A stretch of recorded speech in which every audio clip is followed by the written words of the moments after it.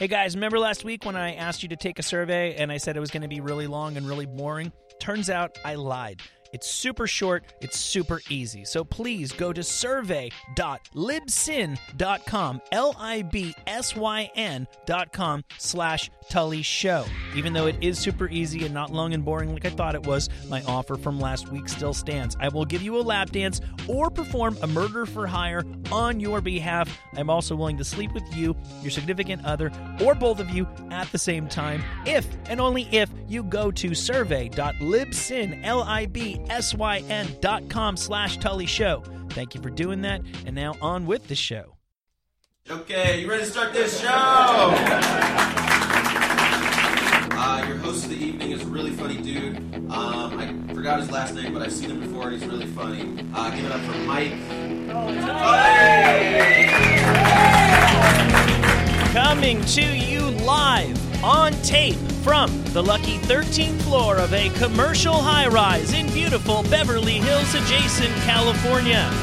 From the studios of Sirius XM West, boasting an obstructed view of the world-famous Hollywood sign. This is The Tully Show. I am your host, Mike Tully. Joining me today, a founding member of one of the seminal sketch comedy troupes. You have seen him on Kids in the Hall. You have heard him on numerous animated projects, including one of my personal favorites, Invader Zim. And you can hear him hosting the new variety show podcast, Kevin McDonald's Kevin McDonald Show. And with an intro like that, I can only be speaking of Kevin McDonald. Hello. Hello. It was so exciting. The music was so exciting. You and I talked a little bit before. It was very calm, and all of a sudden it was very exciting. So I have like emotional pneummonia from calm to excitement. Yeah, that's what we do. We turn it up, we turn it down. It's going to get super sad in here momentarily. Yeah, and then I'll get a cold and die. And then it'll be rapturous, and Yes. you'll laugh, you'll cry. It'll become a part of you. And I'm always like, Dave and I guess, are always called the founding members. I often feel, what does it feel to be like Bruce McCullough or Scott Thompson when they're being interviewed? They're not called a founding member. What are they called? Just a later member? Well, Ringo Starr? maybe they should have been there the day that you and Dave started Yes. making comedy. Maybe if they had thought of that at the time. It's their fault that they're the Ringo Starr then. I'm I not- love Ringo Starr. Do you? Yeah, I think he's a great drummer. I think Do you? I'm miming drumming, and I have no sense of rhythm, so Michael Tully is staring at me strangely. You're But- hitting a lot of drums at the same time. Am I? I don't know. Are you're musical? I like music enough that I taught myself some major chords, and I do write comedy songs. I have a comedy song. I'm going to do my couple podcasts about a comedy songwriters who can only write an E, A, and B.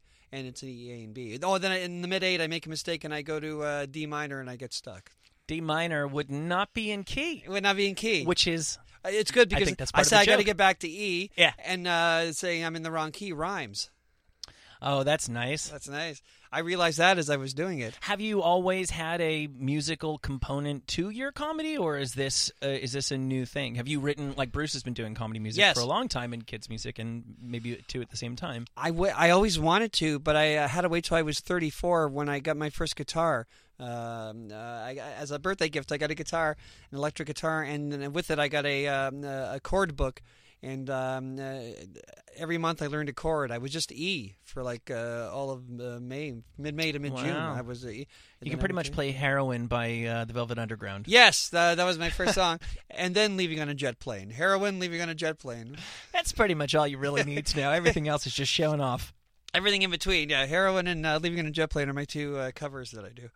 So, congratulations on the new show, and congratulations on Thank the fabulous guests that you've been attracting. Thank you very much. Yes, thank you. Yes, in fact, the guests are better than the show. Let's face it. Well, you know. That was irreverent. That was, exactly. Now let's just get the show obscene, and we'll be right at home on this Faction Talk channel. yes, Start dropping F-bombs whenever you feel like it. All right. I'm a little bit surprised to find out that, based on what I've read, this is the show you've sort of been dreaming of doing. Yes. I think of Kids in the Hall as being like a taboo-breaking, rule-breaking, boundary-pushing, but at the end of the day, you actually wanted to do like an old-timey, Yes. let's put on a show, Yes. variety show. With the Kids in the Hall, I always felt were the odd children of Andy Kaufman and Jerry Lewis. And I don't just lump myself in Jerry Lewis, which seems the obvious thing. I also loved Andy Kaufman. I think my favorite comics can do like anti-comedy and weird stuff, and they have perfect timing and can write jokes. And so part of me really liked the old time. But Sorry for screaming. That was irreverent. Screaming is irreverent. Please, have at it. Make yourself at home. Really explore Especially the my space. bad voice. But Jack Benny was that was sort of anti-comedy in a way. Was like, it was like a show within a show. So he had a show and he had guests, but the plot of the show was always the problem that they had, and they never really got to the show part. Oh, the show was making the show kind of Yeah, thing. yeah, and then I use a part of that for my podcast. So now I'm not. That's not cutting edge anymore. But Jack Benny was, and I think Larry Sanders took that sort of in his first show and his second show in a bit. Yeah, Gary Shandling did, and then as Larry Yeah, Sanders. no, his name is Larry Sanders. His real name is Larry Sanders. Yeah, it was a fictionalized version of himself that first time Yes. around on Fox. Gary, yes. You don't seem like, I could be wrong. You have to have a little bit of be a little bit attention starved to be a performer, maybe, but you don't seem like the kind of person who would necessarily relishes being the center of attention. And yet now you have a show that has your name in the title twice.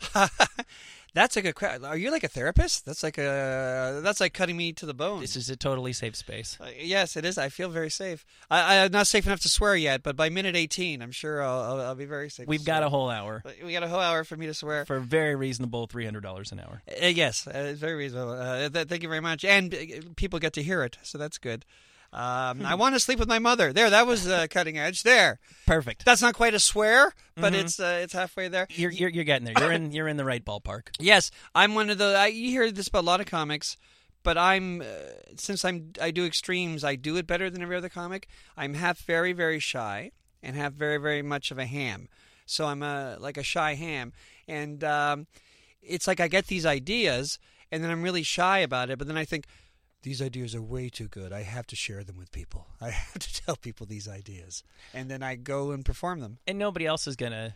No one else is going to take my ideas. And if they do, they're going to do it shitty because you're the only because one who they don't really... like them. Yeah, yeah, exactly. Well, also because of that. I always wonder if I gave my song to like my songs to real musicians, what they would sound like. But I'm sure it would be too good, and it wouldn't be at all what I expected. It would lose some of the charm. Yes, for sure. Yes. So, just going backwards for a little bit, Kids in the Hall seem consummately Canadian. That's, I think Yes. the first time I had a sense that there was a difference between American culture and Canadian culture was watching Kids in the Hall. That's neat. I was a little young for Strange Brew, but you at least spent part of your childhood in Southern California? Yes, grade 1 and 2. My dad, the dental equipment salesman, was transferred, and he was the advisor to the advisor. And the Walter Matthau movie, You're Too Young, Cactus Flower, where he played a dentist? I'm sorry, I don't. He was on the set, and he told the guy to tell the guy how to hold dental equipment. Oh, I see. Yes. So he's in the biz. Goldie Hawn won the Oscar for that. Oh, wow. And she Yes. couldn't have done it without your dad. She didn't need my dad. My dad couldn't advise her on anything. In an indirect sort of way, though. Probably Well, instrumental. She was like the dentist groupie, and I don't think there's dental equipment salesman groupie, so you probably couldn't help her with the groupie aspect. Here, you hold this. I don't think you can. Yeah. So do you feel like you had like a unique Southern California and Canada are different? Yes. Do you feel like you got a unique perspective on both places at a particularly early age? Absolutely. I feel like, actually, let's throw something else in there. I feel a third of the third. I feel Canadian, I feel American, and I feel British. So I'm nervous, that's Canadian. I'm aggressive, that's American. And I'm dry, that's British. I'm nervous, dry, aggressive. But people don't know I'm aggressive. No, I don't. Because the nervous and dry overtake it Right. every now and then. But if you live with me for 12 years and divorce me, you would know that I was aggressive. I Not see. physically! Of course not. Of course not. That would seem to lend itself to nervous aggression would seem to be a passive sort of aggression. This is like this is worth the $300. I'm worth every penny. I'm the Passive best of the aggressive. best. Yes, the Kids in the Hall for years enjoyed calling me passive aggressive. And one of my first songs that I wrote is called the Passive Aggressive Song. Okay, so pretty much spot on. Why do you say I swear a lot on that song. I'll have to check that out. Maybe we'll tag it on the end of the show. Yeah. Why do you say you feel somewhat British? Because Canada is a little British. We still believe in the Queen. She comes and visits, and way more than the States. And you pay for her to come, too. I personally pay for the Queen to come. It's really nice of you. Well, because I'm so Canadian-British. And we get a lot of their TV. So we got Monty Python a few years before you guys did. You're too young anyway, so it wouldn't have been an issue for you. So I was an expert in Monty Python by the time Saturday Night Live started, and I think I got both those sensibilities. Right. See, I missed Monty Python for the most part, and by the time I went back, I am a hick with simple taste, and I'm not too ashamed to tell you that I didn't get all of it. Monty Python? Yeah, which is enough of a hick that I'm also willing to admit this to you to your face. Very often the way that I felt about Kids in the Hall, I felt like 50% of the time That's a compliment. 50% of the time I was like, oh, I get it. I get it. That's very fun. I know what's going on here. And sometimes I think part of the fun was patting yourself on the back for, I understand what the joke is here. But then there was another, it was a bit younger, maybe it'd be different if I went back and looked at all of it all over again. Right. But then there was like another 50% where I was like, I'm really not sure what's going on. My question is, Yes. Did you understand every sketch? Did you find everything Good funny? question. First of all, I wanted to, before I answer that, because that's a great question, I should say there's a third 50%. Okay, that's great. Where I didn't understand Monty Python. I didn't understand Pink Floyd Animals, but I worked at it. And I worked at it because I knew there was something happening there. That and I understood enough Monty Python and Animals. There's that one catchy song inside too, to encourage me to work at it, and it was very rewarding. And what was your excellent question? So did you get all of the jokes on, or I guess I'd put it another way. Did Kids in the Hall ever just say, man, that's just fucking weird, let's do it? Yes, Love and Sausages was I don't know if you know the sketch Love and Sausages. Please refresh my memory. It's a sketch. It was written by Norm Hiscock. But the last few seasons we had hired a couple guys who were in the Kids in the Hall to help us write it because we were getting old and tired. So we wrote with them, and Norm wrote that with Bruce McCullough. Norm wrote it first, then Bruce liked it and he rewrote it. And Norm originally wrote it with me in mind, so it was more shticky. About a guy who is sort of a David Lynch-esque, it could be the future, may not be the future, but a guy who works in a sausage factory and has a grandfather who eats sausages a lot, and there's a woman that he may or may not love, and there's a lot of weird shots. But it was more comedy. Sorry, and then Bruce, he said, I know what to do with this, which was basically drain the comedy out. And people love it. They're obsessed with it. And at first, Dave and I think we felt it was our job because there were the camps in Kids in the Hall. Dave and I were the comedy, always the comedy. And Bruce and Mark, well, it's not just the comedy, it's the mood and the feeling. And Scott would be the kind of person who would vote Democrat or Republican depending on the candidate. Oh, so you had a swing vote. We had a swing vote. Oh, man. That's the term, a swing vote. That's a lot of pressure on him. And I forget which way he swung, but I think Dave and I more felt it was our job to fight against Love and Sausages. Now we love it, of course. And then when our producers started fighting against it too, then Dave and I fought for it. And of course, Bruce edited it way too long, and it's a very strange, ambiguous sketch. You say, of course. Of course. And really, like, I love the sketch. It should have been our first movie. I really think that now. But comedy-wise, there are a lot of like things that are like, again, like weird British stride. That's sort of funny the way he walks down the street in the weird angle. The only hard laughs are Scott as the grandfather yelling, "Sausages, sausages! I want sausages!" Yeah, you can't go wrong with You that. can't go wrong. Sausages are perhaps our funniest food. So yes, exactly, and an old man and sausages together. So we that was our closest thing to a hard laugh. But that was weird. That was one of our weird sketches, and people like to mention it now. They think it's a badge of honor to tell me that I get Love and Sausages. Like they say it like they're whispering. Mm-hmm. Like it's a secret club. Yes, because usually it's after a show where there's only Kids in the Hall fans, so people know what he's talking about. And, and he says, I got to tell you, he emphasizes the word like. I like Love, as opposed to the others. When you meet Kids in the Hall fans, how many of them are like your age or within 10 or 15 years? Like, is there a new generation of Kids in the Hall fans? It was a joke I said in our last tour, but it's based on truth. And I guess I should update the age. But the average Kids in the Hall fan is a white 41-year-old male who has a girlfriend and has never been married. Probably never been to third base. It's who grew up watching us in college while getting high all the time and refusing to study. That would be that's the average. But a middle-aged beta male. A middle-aged beta male. Yeah, not alpha. Yeah, if he was in a reality show being filmed, he wouldn't say I'm alpha and alpha. It would be the first kind of reality show to go, I'm kind of beta. So do you know what? She might be happier with this other guy. Yeah, I'm very happy with this other guy. Who knows what'll happen? Maybe I'll be lucky. Makes her happy. I don't know. I might be lucky. I'd love to see that in a reality show. So, yeah, but there are people our age, mid-50s, and there are young people for some reason. Maybe YouTube, or maybe their parents. I don't know. But I would say the average is your male in your early 40s. Yeah, well, there's always going to be some young people who have taste, and thank God for them. Thank you. Do you like our show yet all the way, 100%, or are you still 50? You got to go back and watch it. I'm gonna have to go watch it again, but I'm being there are hard laughs. We were never weird for, except for sausages. We were never weird for. I really like the. I'm saying I love the show, but I felt like it was my failure as a mind or as a comedy fan that I was like, well, the crowd is laughing just as hard at this as they did at the last one. What the hell am I missing? That's very nice. Yeah, I always say sketch comedy is hit and miss, except. I don't think I'm going on a limb here. I think people agree with me that you may not get the same highs as the highs of a Monty Python or maybe Kids in the Hall, but it seemed to me that Key and Peele was always hit. God, they're so good. It was like so consistent. And again, maybe you don't get the super stuff, the weird stuff that you're obsessed with, like Monty Python and maybe us. But over and over, it wasn't hit and miss. It was hit and hit, which is really weird in sketch comedy. Well, were you guys 2.5 hours? Well, yes. Oh, well, there goes that excuse. Did you catch the Kroll show?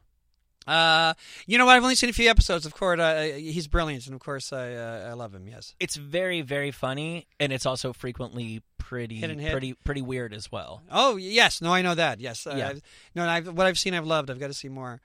Kids in the Hall. I noticed. I think I also learned that there was a distinct thing that was like corporate culture. Because I feel like that was something that was made fun of. I'm thinking specifically of like when businessmen are exchanging business cards, like animals sniffing each other's assholes. Yes, and we did a lot of that. Yes, right. And I'm curious how you stumbled on that. Most comedy people don't go to a place like that because most comedy people have never had a real job. Yes. I guess it was our fathers. Lorne Michaels used to say, it's a bad Lorne impression anyway, but not with my horse voice. I love Lorne impressions. It's going to be bad with my horse voice. He was, guys, you do like businessmen like they did in the 50s. And that was like his point, which is true. But it all comes from Bruce McCullough. That's how Bruce McCullough saw businessmen. And we quickly, I don't think the others will know that to agree. Maybe when they hear me say it, they'll think, oh, yeah, you're right. But it came from Bruce McCullough. Choose your words carefully. All of the kids in the hall listen to this show. Yes, I know all the kids. Hi, Scott. I think it came from Bruce McCullough. That was the unique way that he saw businessmen. The first sketch he wrote actually was... it wasn't a hit, but it grew to other sketches. And we didn't do it on the TV show. It was a stage sketch early on before we had a TV show where businessmen acted like dogs and they just sniff each other's asses. That's a swear, right? Asses? I think that still counts as one, yeah. I think I'm doing cutting edge now. I talked about sleeping with my mother, who's dead. That's really cutting edge. Wow, if you'd mentioned that at the time, I would have realized this is some hot stuff. Yeah. We'll lead with that. That's irreverent. And and then the new guy was, only Dave could have done this back then. It was Dave Foley, and he was a cat. And we all chased him, and it was the prototype for what was to come. And then Bruce wrote a sketch called Can I Keep Him?, where he plays a little boy who, instead of finding a stray dog, finds a stray businessman. And I play the stray businessman, and I don't really talk. And instead of barking, I give out cards. And that was the beginning of the way we always play businessmen. Your comic persona, it seems like you often play someone who is frightened.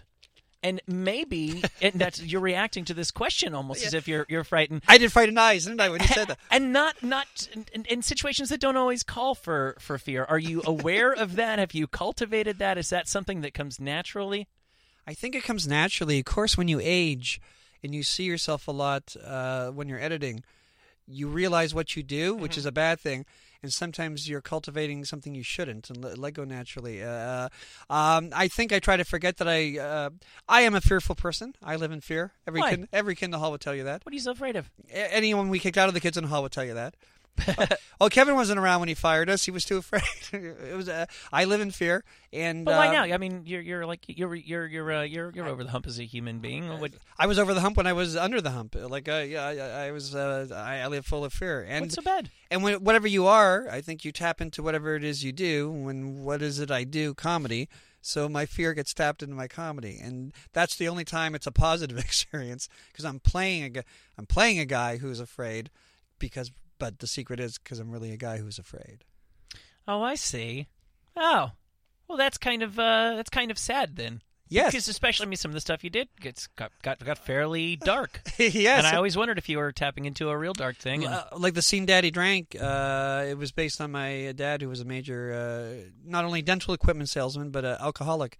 And that was that had a lot of fear in it. I came into the office one day, and Dave and Norm Hiscock, the guy who wrote Sausages, we always wrote together, Dave, Norm, and I, and we had no ideas.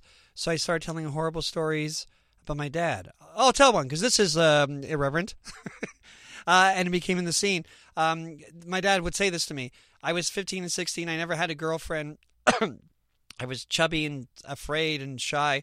And my dad, he had stopped going to work. He was working on his bankruptcy, like becoming bankrupt. And he said, "Hey, Kevin, how many girls called you today?" 0? Right, yeah. "How many girls called you yesterday?" 0? Yeah. "You know what 0 times 0 equals, don't you?" "Fag." 0 times 0 always equals fag, my little gay mathematician. Sorry, that's politically incorrect now. Your dad wasn't only mean, he was funny. He was funny, but I didn't know that he was funny. But Dave and Norm started laughing, and then Dave said those words, that phrase you hear too much in a sketch comedy writing office. "Hey, that could be a sketch." Yeah. I said, "What?" Yeah, you saying that sounds like half of the kids in the hall saying that. I can picture that coming out of Bruce's mouth. I can picture that coming out of Dave's mouth. We all said that. Do you feel like, do you get catharsis out of working through that stuff professionally? Yes. Okay, do you ever feel like, man, I'm trading in on... No. And maybe I am, but I don't think of it that way. Mm-hmm. Right before we taped in front of a live audience, right before we taped it, I started sweating and going, not sweating because I was about to tell the truth, because it was disguised as a comedy sketch so people can tell it's real. I was sweating that it was going to bomb, that people were going to find it as sad as I had found it for like 28 years. That would be a very vulnerable place to be. To do that about my dad, telling my dad and bombing. But everybody laughed a lot, and it was a big hit, and we did it on stage for like many tours. This is a great therapy interview. Thank you. This next question, I don't think will touch any buttons. I have a lot of buttons, so I'll probably touch some buttons. Let's see if I can touch a button with this one. I don't think I will. Another thing, I feel like I learned about that there was a Canadian culture from your show, and I learned about corporate culture. And frankly, I don't know if I ever saw a depiction of homosexuality, and if I did, it was like of the one-dimensional comedic variety. So my question is, I'm sure you've answered this before, but I've never seen it. Was there ever a point where somebody was whispering in your ear this would have broader appeal if you didn't have a gay character who owned his homosexuality in such a thorough sort of way? Yes, and I won't name names, but someone very high up in the Kids in the Hall organization. Right. Maybe I did an impression. Yeah. Talk to Scott, but he was great. He was like whoever it was, he or she. Yeah. I would say he or she. They were great because they knew that Scott was brilliant, and it was 1991 and 1992, and they thought that Scott may go further in his career if they didn't do that. They might still have been right, and they might have been right. Scott even admits that they might have been right. May not have been the first person that man or woman had that conversation with a performer. Exactly. I'll whisper later. Scott loved that person told them that because it showed that they cared, and the secret of the Kids in the Hall is that we're all looking for daddy figures, though this person could have been a woman. And this Scott person seems like the kind of person who could be a daddy figure to like a lot of people. Comics. So Scott, but I honestly mean this. The person was great to say that. Scott was so touched, he cried. And he said, "Oh, thank you. That's exactly the right kind of advice I want to hear. I don't think I can do it personally, but thank you for saying that." Do you feel like was Canada a little bit ahead of the States in accepting that, or was it as edgy there as it was down here? The desire is to say the Canadian was a little bit of ahead because we were more liberal and we were a little bit ahead. But if I really remember. I remember people thinking that, like when we got off our first tours when our TV show just started, because our show was never a hit, like till people started watching on Comedy Central. So we'd get out of our van, and then I remember people being there waiting to call us slurs, like and insults. What? Yeah, because they thought we were all we thought we were a gay comic troupe. And then we had to be cool, so we couldn't say, "Well, we're not gay." We were irreverent, and we would just make irreverent jokes that had nothing to do with anything. I mean, I could see that. I think it took me a second to figure that out, but that was as much a function of the time and place of if there's a gay element. Exactly, it must be all gay. It's gay because who else would do it? Right. If you hang out with a gay dude, that makes you a gay dude, and plus you guys were cross dressing half of the time. Yeah, we played women. We had to play women extremely well. Yeah. Yes, well, thank you very much. We had women in the. There were before the TV show, there were 17 kids in the hall, but everyone we were all as funny as each other. But everyone quit because they got good jobs at Second City or for writing for local TV shows in Toronto, and some of them were women. So when it became the 5 of us. And it wasn't that we were the 5 best, but we had the chemistry, I guess. You were the 5 who were least employed. Yeah, exactly. Gary Campbell should be the superstar comic. He was brilliant. Frank Van Keeken, Luciano Casimiri, these were brilliant. But it was 5. But anyway, without the women, we had all these scenes about our girlfriends and our mothers. Mm-hmm. And Mark was he had a scene idea was it a solo? I forget. A woman's character. I remember she had the strength of 10 men, but that was our subtext. We never told the audience that. I see. And so he was the first one to do it, and then Scott quickly jumped in, and it took us the others a little longer. I think I was 3rd, and I forget who was 4th or 5th. Who cares? But we had we had a stage show. We played to the same 60 people every week, and then we made a vow that we would never. We love Monty Python, but until Meaning of Life, Monty Python just played women with high-pitched voices, and yes, so we swore. Very few English ladies actually speak like that. But in Meaning of Life, they got brilliant at it. But we swore that we would never do high-pitched voices, and we would never wear wigs. And so my girlfriend had a red sweater at the time, so the audience knew that whoever was wearing the red sweater was playing a woman. And that's sort of wow. And there was some discussion when we got a TV show to continue the Red Woman thing. Mm-hmm. And here's my Lorne Michaels impression. It's a short one. Yeah. No. It's spot on. It's like he's here. Guys, last time I will ask you to do this, I think, hopefully. Please take my survey at survey.libsyn.com/Tully Show. Look, just like you, I've heard other podcasts ask listeners to fill out surveys. And probably like most of you, I have totally ignored them. But please do me a solid and go to survey.libsyn.com/Tully Show. In return, you will get 1 free lap dance, murder for hire, or I will sleep with both you and your partner. That is the Tully Show guarantee. Last time, it is survey.libsyn.com/Tully Show. Well, seldom have middle-aged women been portrayed with that sort of depth on television, whether played by men or women. So congratulations on that. Yeah, we're definitely no, if I say we're a feminine group, that would give you the wrong idea, because we're also macho bully boys, like you heard about Saturday Night Live in the early days. Though there were no women to bully at that time, so we just bullied each other. So we were also macho assholes who were feminine. What is that with comedy guys being dicks? But we were feminine macho assholes. It's just comedy is a part of an aggression, and it's like I see my stepson, who's a great hockey player, and he's playing junior hockey, and he's the gentlest guy in the world. But when he hangs out with his hockey friends, the adrenaline comes out, and they swear more, and they're more masculine. And comedy is the same thing. It's we're not physically aggressive, but the same adrenaline comes out. I'm not defending it. Yeah, no, of course. Especially if there's women in the room, I'm not defending it. We were lucky that there weren't any women in the room by the time we had a TV show, but we were like bullying assholes to each other.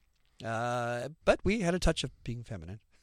Right. And everybody gets along fine nowadays. Yes. This is what I like to think. Camper Van Beethoven, a band I loved. I remember them. Yeah. Too young. They were on the same What's Hot article in Rolling Stone in '87. They were the hot band, and we were going to be the hot comedy troupe. And were you already a fan of theirs? Yes. That had to be so rad. That was very exciting. Wow. But they had a comeback 10 years ago. I think they're touring now, and they were famous for fighting, as every band is. Who shares a band that really together. is the biography of every story. Yeah, there's no band that got along. And they were interviewing the violin player, and they said, "Do you guys still fight?" He said, "When you're in your 20s, it's your job to be an asshole.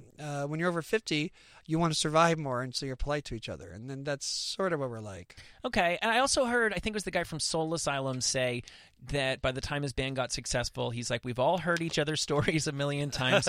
We've all had every fight we can have in every permutation, and we haven't necessarily resolved those things. It's just, it's this sort of like Cold War checkmate kind of thing where if I say this, he's going to say that, and then he's going to say this, and then I'm going to say that, and then we're going to end up nowhere, so let's just fucking skip it. Because we didn't do it. Great. We didn't do it once. We did it 35 times. Right. That makes it better. Why do I'm thinking this, but why say it to him? Because it's going to make him say that, and then I'm going to storm out. And yeah, that's great.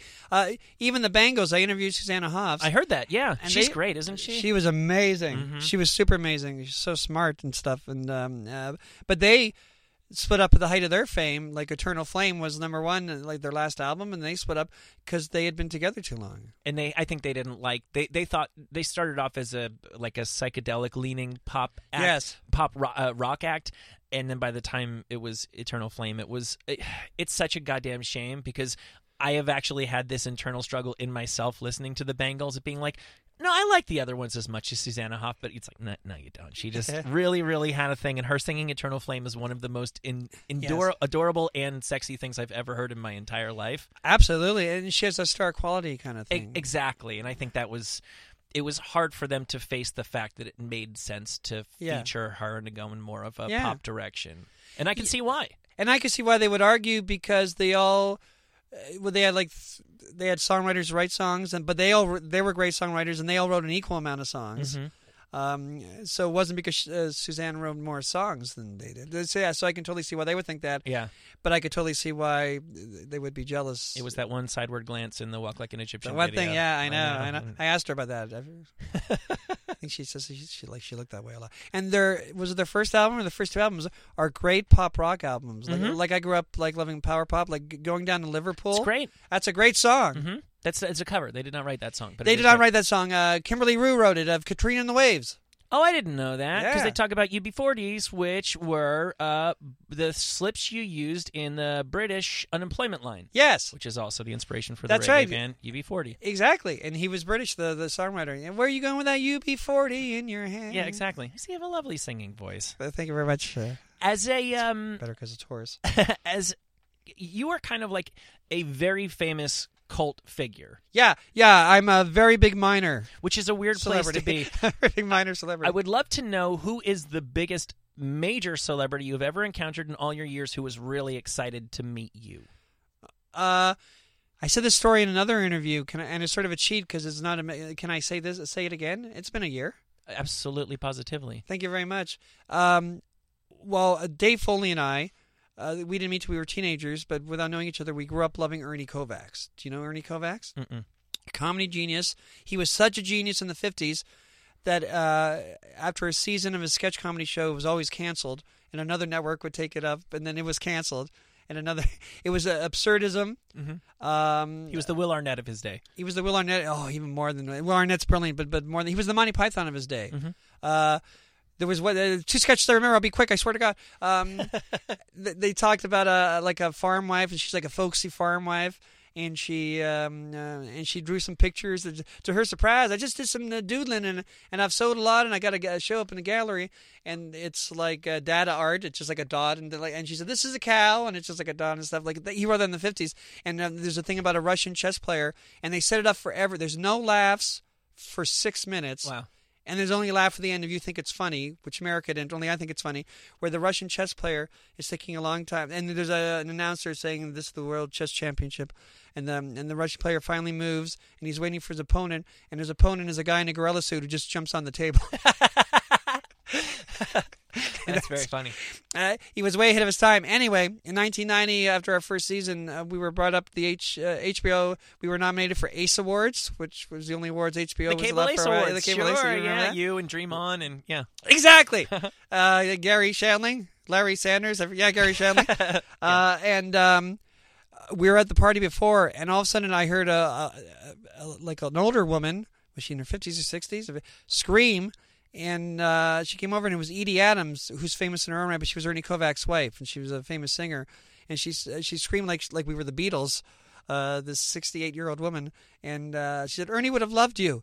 and like Dave and I started crying because we're Canadian. That's lovely. Yes. You were on the Canadian Walk of Fame. The Kids Yes. and Hall are jointly. I'm curious, who are you? What sort of celebrities are you adjacent to? I think we're in between BTO and a Bachman guy. Turner Overdrive. Okay, Yeah. okay. And Taking a care of guy who business? played a moose in a Canadian kid show in 1978. Oh, come on, It's something like that. man. It's something like you wouldn't know. There's someone who had a puppet as a bunny or something Canadian. Canada is so dependably Canadian. I've really come to embrace it. The other show that I'm on is, I think more people listen to it in Canada than in America. There so you go. I've been making fun of Canada in the hacky way that Americans do. And we would love it. For like 12 years now, and at this point, it really is a joke because you guys are clearly winning in every which way, especially nowadays. Politically, yes. We would love it. Yes, but the Canadian Walk of Fame is full of like people like Jim Carrey and Mike Myers, and just Canadian celebrities you wouldn't know, like the LaPlouffe family. I'm not familiar with the René Simard. Now, I mean, when you go French Canadian, you're getting doubly. Okay, that's like cheating. Okay. Because, I mean, are those people even necessarily very big? I assume they have very strong bases in the French Canadian community.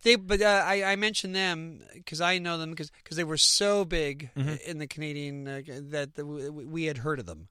Right. Yes. Mike Myers is a guest on Kevin McDonald's Yes. Kevin McDonald Show. Is what existing relationship is there? Because you did not just call him and get him to do that, obviously. I emailed him. Okay, but you did not call him without an existing relationship. Oh, I see what you're saying. Yes, Yeah. I'm so honest in a boring way. Technically, I emailed him. I didn't think I would call him. No. When I was 19, after I was kicked out of college for acting after 3 months, which was kind of sad, they said I was a one-legged actor that could only do comedy. Oh, but the guy who kicked me out, the dean of the college, he was a one-legged actor because a lighting grid had fallen on his leg during a production of Pippin, and that's why he went to teaching. He was limping around me, telling me that I was a one-legged actor. Did he notice the irony of what he was saying? He did not. Oh, come on. And because I'm cursed with comedy, I'm sad, I'm crying. I have to tell my mother how the money was wasted. Right. But I'm also laughing. Oh my God, he's a one-legged actor. So anyway, I mean, talk about the pot calling the kettle. yeah, exactly. One-legged. So as I was walking as I cleaned out my locker and I walked to the bus, I had 3 buses, a subway and a streetcar and a bus to get to the suburb to tell my mother. My improv teacher said, "Oh, you should take Second City workshops." Oh, by the way, this is interesting. He was he later became the smoking man in the X-Files. Oh, I remember. William Davis. Oh, wow, cool. All right. So anyway, in my first Second City workshop, it was all people over 35, and there were just 2 teenagers, Mike Myers and I. And right away, he was 17, I was 19. Everybody else was over 35, but he was even like 2 years younger than me, which seemed like a fortune younger. It does at that point, yeah. Yes, and I say this a lot, but I'm going to say it again. I was a lumpy potato potential that I had to learn a lot. He was as good as he ever was at 17. And I had that gunfighter theory of comedy where, because I grew up in a suburb called Mississauga, where I was the fastest on the draw, I was the funniest, and he was the first guy I thought that could outdraw me when I first saw him. And we were close for a year. We tried to start a comedy troupe, but I was too intimidated by him and his ideas. They were wild and weird. And anything that sort of came up later in any incarnation? No, no, I don't think so. He came up with ideas so fast. I reminded him on the podcast, I guess you heard it, that he used to speak. He used to do shtick where he spoke French in a Scottish accent, which is really wild. To hear, like stuff like that. And anyway, he says on my podcast that Catherine O'Hara was younger than him, but I think he's wrong. I think he's the youngest guy ever to be hired by Second City. So we had that relationship. Of course, I was really sad because I took my workshops. It's been a year, and the first workshop without him, another young guy who's the same age as Mike, Dave Foley, came into the class. I see. I understand. But anyway, so Mike and I, as the years went by and separate adventure, we got less close. We do see each other every few years.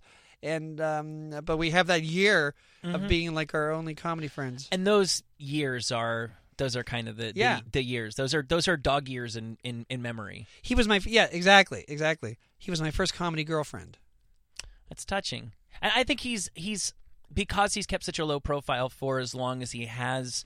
we live in such a everybody's in your face all the time, what with social media and people being on their computers and stuff, that if you haven't done anything in a long time, I don't want to say get forgotten. Nobody's forgotten Mike Myers, but when they talk about who is the greatest SNL performer of all time, I don't feel like he comes up in the conversation. And it's like, nobody's clearly better than Mike. Yeah, Will Ferrell's exactly. great, and Eddie Murphy's great, and all that. But, Exactly. I'm glad to see he's back. Sometimes He's got it works some- the other way. I was hoping it was working the other way with Mike, that if you stay away for a long time, like there's a myth because you see me the least that I'm the best kid in the hall, but that's because it's a cool thing to say because I think you see me the least. You're just saying that. I mean, you were always. I thought you were the funniest one, and that's totally. Well, the myth is that the other four think I'm the naturally funniest. Mhm. But You mentioned earlier that you were the shticky one. I was the sticky one. I'm the What one does that even mean? Like I'll make a face to get a laugh. I don't mind. Were they too good for that? No, they'll make faces, but like I'll make a lot of faces. I see. I can't think of jokes as naturally as they do. This is my theory. Being naturally funniest means if it's like an Olympic event and you get points for finishing first, second, and third, I will get second place in everything. In jokes, I'll get in second place. In the faces, I'll get in falling, I'll get in. Doing a spit take, I'll get in second place. So if you stack the points up, I end up in first place. You win the Kids in the Hall decathlon. But yes, exactly. But in the decathlon, I never ever finished first in the bow and arrow or anything. I just finished second. Gotcha. And Gin Blossoms. Yes. Are you a fan of Gin Yes. Blossoms? Oh well, that album. What's that? Yeah, look it up. What's the great? All their albums are good, but that. Oh boy, because that album happened when we were meeting them. I almost remember. I feel like no, August and everything after was Counting Crows. Right. Yeah, I know the Hey Jealousy. And, Hey Jealousy, and the other one. But that was a great album. Till I Hear It From You. Yeah. Everywhere You Go. But the album, what's the album called? I don't know. I was actually not a fan of the Gin Blossoms. That's a great album. It's a rootsy pop album that's really dark. I could see that. He seemed like a bitter man singing the guy Ready Rock. Well, and Radio Ready Rock. And I think he only wrote one song. The songs were split in half by Jesse, who's a brilliant songwriter, and the other guy who I forget his name, but he wrote the songs that were the two hits, and his songs were really dark. So dark, I think he committed suicide. I think I recall that, which for that reason alone, I should probably temper how much I've criticized them on the air on my other show. But every time I say it, I get it's become this running thing with me on Twitter because there are so many people who feel the way that you do. And nobody cares. If you take a pot shot at just a universally shitty band, then nobody cares. But every time it comes up, somebody feels compelled to be like, dude, you're actually out of your fucking mind. Gin Blossoms, and it's this. That album, like, it's the greatest dark light pop album. Like, there's real darkness in that album. You can sort of tell the writer's on a downward spiral, or the writer of half the songs are. What's my favorite kind of music? I'll let you know. Please. Big Star Replacements, music that's great pop, but it's so rough, it seems like the group's going to split up halfway through the recording of the song. Oh, that's interesting, because I kind of like the same thing, but totally different. I love when a band is doing like half pop and half something that has no business being pop, right? And they somehow make those things work. Like the Smiths is probably my favorite band. Amazing. We love the Smiths in the 80s. We were there in the 80s. We love the Smiths. I would imagine so. Yeah. You know, Amazing Hooks, and like I liked. My wife is a big Bjork fan. I find Bjork has lost me of late because she has lost the pop element, and that's great. She's got to evolve, and she's making virtual reality videos, and that's great for her. But that's where she lost me. So you like fractured, tied down to pop. I agree with you. Tied down to pop. So you like fractured pop as well, but you when you can tell that there's actual human pain and dissension involved. Yeah, like the Beatles near the end when John and Paul weren't getting along. Yeah, you hear that in the music. It's uncomfortable when they go. Whatever song goes before "Let It Be," you're like, "Ooh, those two. This is not the same band anymore." Yeah, exactly, and that's that to me is the best kind of pop. You also had the guy from Crash Test Dummies on your show, Brad. Yes, Brad. Yes. See, a lot of people get down on that band. I personally love them. Well, I think he's a great songwriter, and also I know him because I'm accidentally living in Winnipeg now because I fell in love with a woman in Winnipeg. Oh, I used to live here in Los Angeles. I'm pointing at Los Angeles, and they're from Winnipeg. And back then, I loved that album. I bought the song. I bought the album. I loved that song, Superman. I loved it, but it wasn't like one of my all-time favorite things. I just like, because I love a lot of things. But when he did it live with just an acoustic guitar, it was one of the best moments of my life, like better than any wedding I've had. It was like one of the best moments I've ever had in my life. Like it was. Oh, I get the song so much now. I get it. Like some of John Lennon's songs, he sings exactly what he's saying. But there's some songs like "I'm the Walrus," where he's not making any sense, but you still sort of feel what he still means something, and that's sort of like Superman, I think. And when we just hear him on acoustic guitar, it's and when you're there in the room, it was amazing. Wallace Shawn, he turned to me and said, he wrote that song, and they're friends now. Wallace Shawn hangs out with Brad. You got Wallace Shawn too. So you can get a really amazing caliber of guest. You have obviously relationships, but you also have this, this huge reputation as well. And I think people are happy to meet you and to work with you. Who is your dream guest for Kevin McDonald's Show? And have you asked them to be on it yet? And if not, why? Because you can get anybody you want. I have asked, and I love this person, but I explained to you the music I like: Replacements, Pixies, Camper and Beethoven. Very, very angry bands. Yeah, so this is not the type of music you would expect, but he's such a great songwriter. I love him, and he's one of the biggest, most famous people in the world. Bruce Springsteen. I thought Bruce Springsteen would be such a great guest. He's so smart. I thought he would be a great guest, and I do love his albums. Have you ever gotten any indication over the years that Bruce is a Kids in the Hall fan? Nope. I just thought I'd ask him. I think you ought to. There's not a natural, if I'm doing the Venn diagram of you and him. It makes sense. I'm not sure they overlap entirely, but I'm pulling for you. It makes sense. He likes the group Suicide, and there's Does he? 6 degrees of separation. Bruce has heard of the band Suicide? He either said it's his favorite group or their big song is his favorite song. We're talking about the Springsteen from New Jersey, right? Yes. Yeah, Russell Springsteen. Also from New Jersey. I for some reason I thought it'd be one of those crazy things that might go Bruce Springsteen. Well, Steve Martin would be a dream, but I don't think you ever say no. You hear things really? Like John Travolta's a Kids in the Hall fan, but I don't know. He seems so. You don't really. More and more, one of the great things about this digital age and viral videos and all that is so many people are willing to send themselves up and be realer than you ever thought that they would be. I don't feel like Travolta has entered that fray. Not yet. It would be great if he. It's almost as if there's something sort of guarded. I'll wait. Him. I'll wait. I'll wait to ask him until he's entered that fray. Then he's ripe for the picking. Yes. Random question: how did you end up in an Outkast video?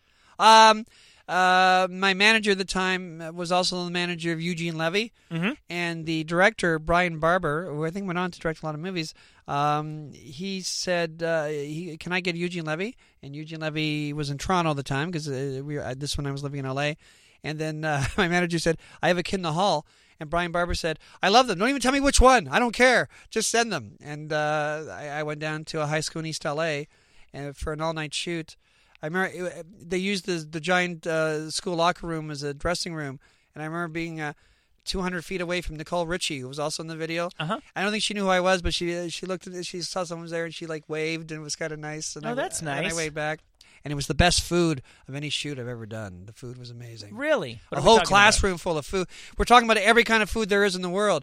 Southern food, like Southern States food, Greek food, Italian food, French food, every kind of food you can name. Mexican food. It was amazing. Outkast has got class. I like that. Yes. It's a great album. I was very happy. I was very lucky because I would have said yes anyway, but I just bought the album and I loved it. And I even said to my partner at the time, this is like a Prince album from the 80s.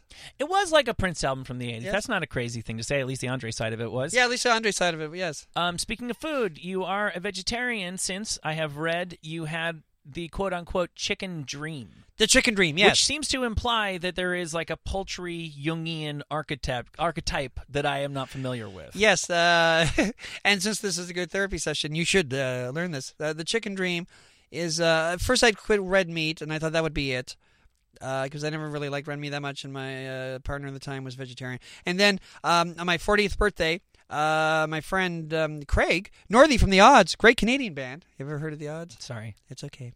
And he took me to this artsy Greek movie. Greek again. Outkast was there. No.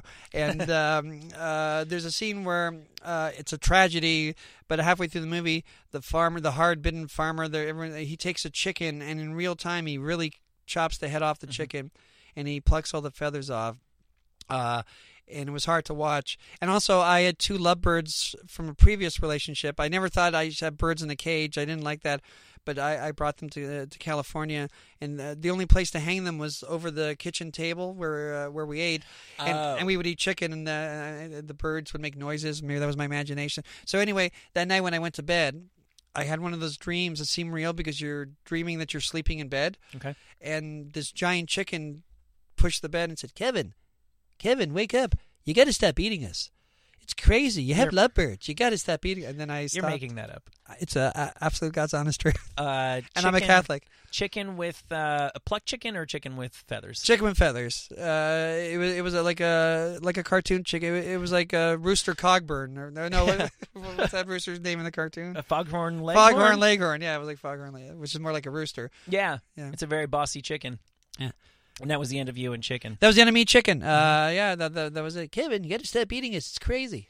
We have a couple minutes left. Real quick. It's gone by really quick. Yeah, I'm really enjoying this. It's really been pleasant. I'm sorry I wasn't as edgy as I would have been if I had a better voice. You've been plenty edgy, and we're going to add all sorts of edge in post, so don't even worry Thank about you very it. This is going to be very controversial by the time it goes You can on do that nowadays, add edge in post. That's yeah, exactly. It seems inevitable Kids in the Hall will at some point do more stuff. Yes. You guys seem like the Netflix and you seem like a thing that will inevitably collide. I'm sure there's already been conversations There on have. both sides. And There have. Is that going to happen? I mean, can you well, announce that? the powers that be, him or her again,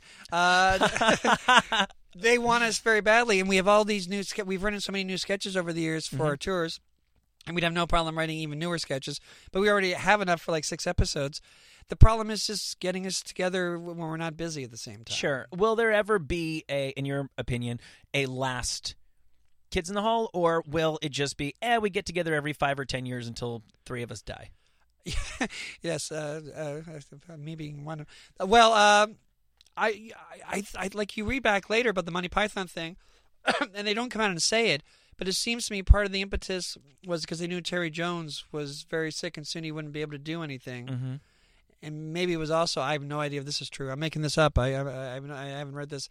Maybe also to help get money for him as he got sicker. Oh, I see. But I'm making that up. I have no idea if that's true. Because what does he have, dementia or something? I'm not sure. And it was one of the last times, pretty quickly after that, he got to the point where he couldn't. So if we get that, one of us get that way.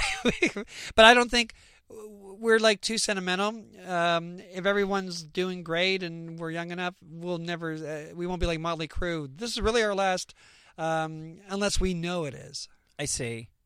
I'd love to see you guys be super old guys doing. Thank you. I mean, as you are well aware, the older you get, the funnier calling yourself Kids in the Hall becomes. Yeah, exactly. So that's a gift that will continue. That will flourish and mushroom in the years to come. Like Roger Daltrey singing "Hope I Die Before I Get Old." It's too late.